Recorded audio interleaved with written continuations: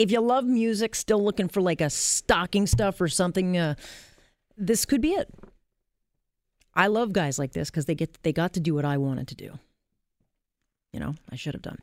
Because imagine spending your life doing what you love, because it's really your labor of love. And that would be catching moments that you can share with everyone else. Well, my next guest started his career sneaking into some of the world's biggest rock and roll shows, stashing his camera in a sock, taping it to his body. However he could get it in, he would, and then get to work trying to capture some of the most iconic celebrity shots we've ever seen.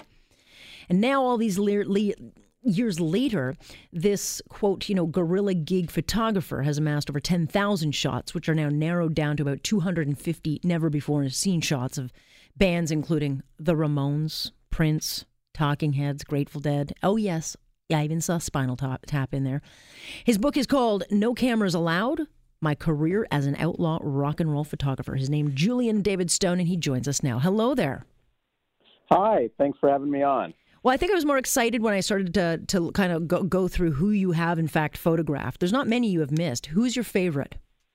Oh, God, yeah, there were so many back then. I'd have to say Prince. There's a lot of pictures of Prince in the book, and that was my absolute favorite. This was, these pictures are all from the mid-1980s, and this was Prince at his peak, during the Purple Rain era.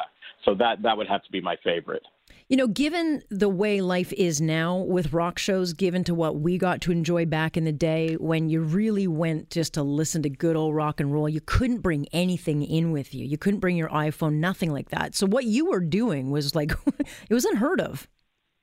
Yeah, this is all takes place in was all done in the 1980s, and there was no digital cameras, certainly no iPhones, and yeah, we're talking about big, bulky 35 millimeter equipment. So yeah, it was quite a challenge, and they were very aggressive about policing it back then. How did you get access, though? So I'm thinking Almost Famous. Like, how did you work your way in to get up that close?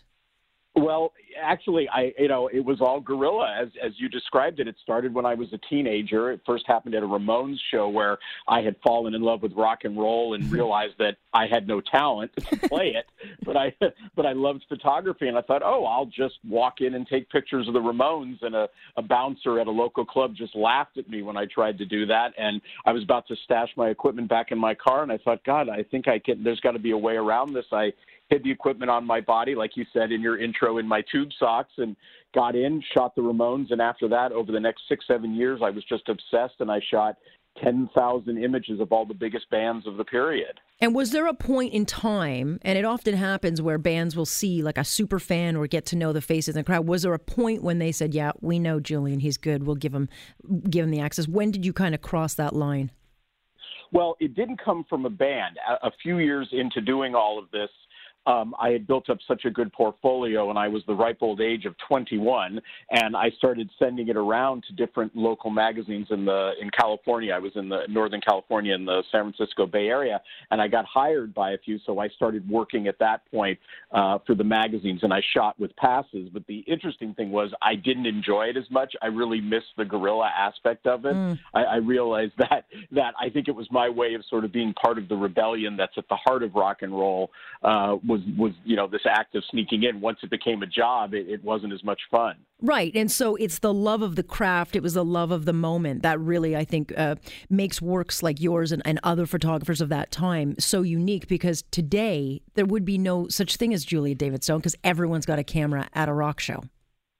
Oh, absolutely. In fact, it's kind of funny. About 10 years ago when the iPhone first came in, I noticed, still going to concerts, that they were still trying to police it at first. They tried to tell people not to take pictures. Now they've given up. It's all you see at shows. Everybody with their phones out, and they don't even care about like digital cameras. They still sometimes aren't too crazy if people bring in big rigs, but the little ones they've just given up on. And so could you do what you did then now? I mean, I've got a little boy and I desperately want to bring him up on those same memories that I had. But this technology in the digital age, it really has changed. And certainly rock and roll has changed. But could you do what you did then now?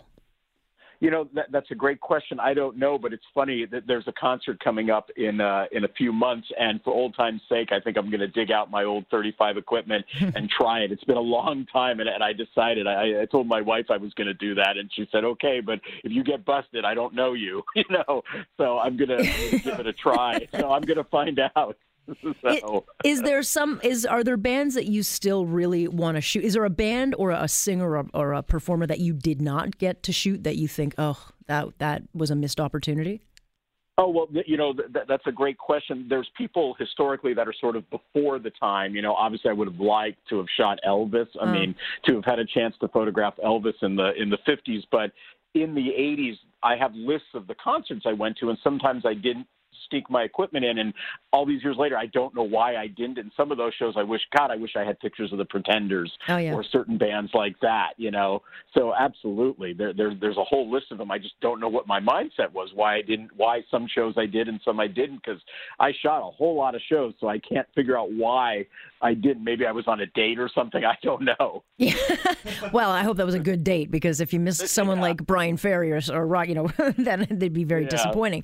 But I find it interesting because you capture a time that we can never get back to. It's such a fun time in music. That in the 70s, of course. Well, there was a lot of good generations back then, and so how do your works now get taken? Do younger generations resonate to your work, or is it all nostalgic kind of people like myself?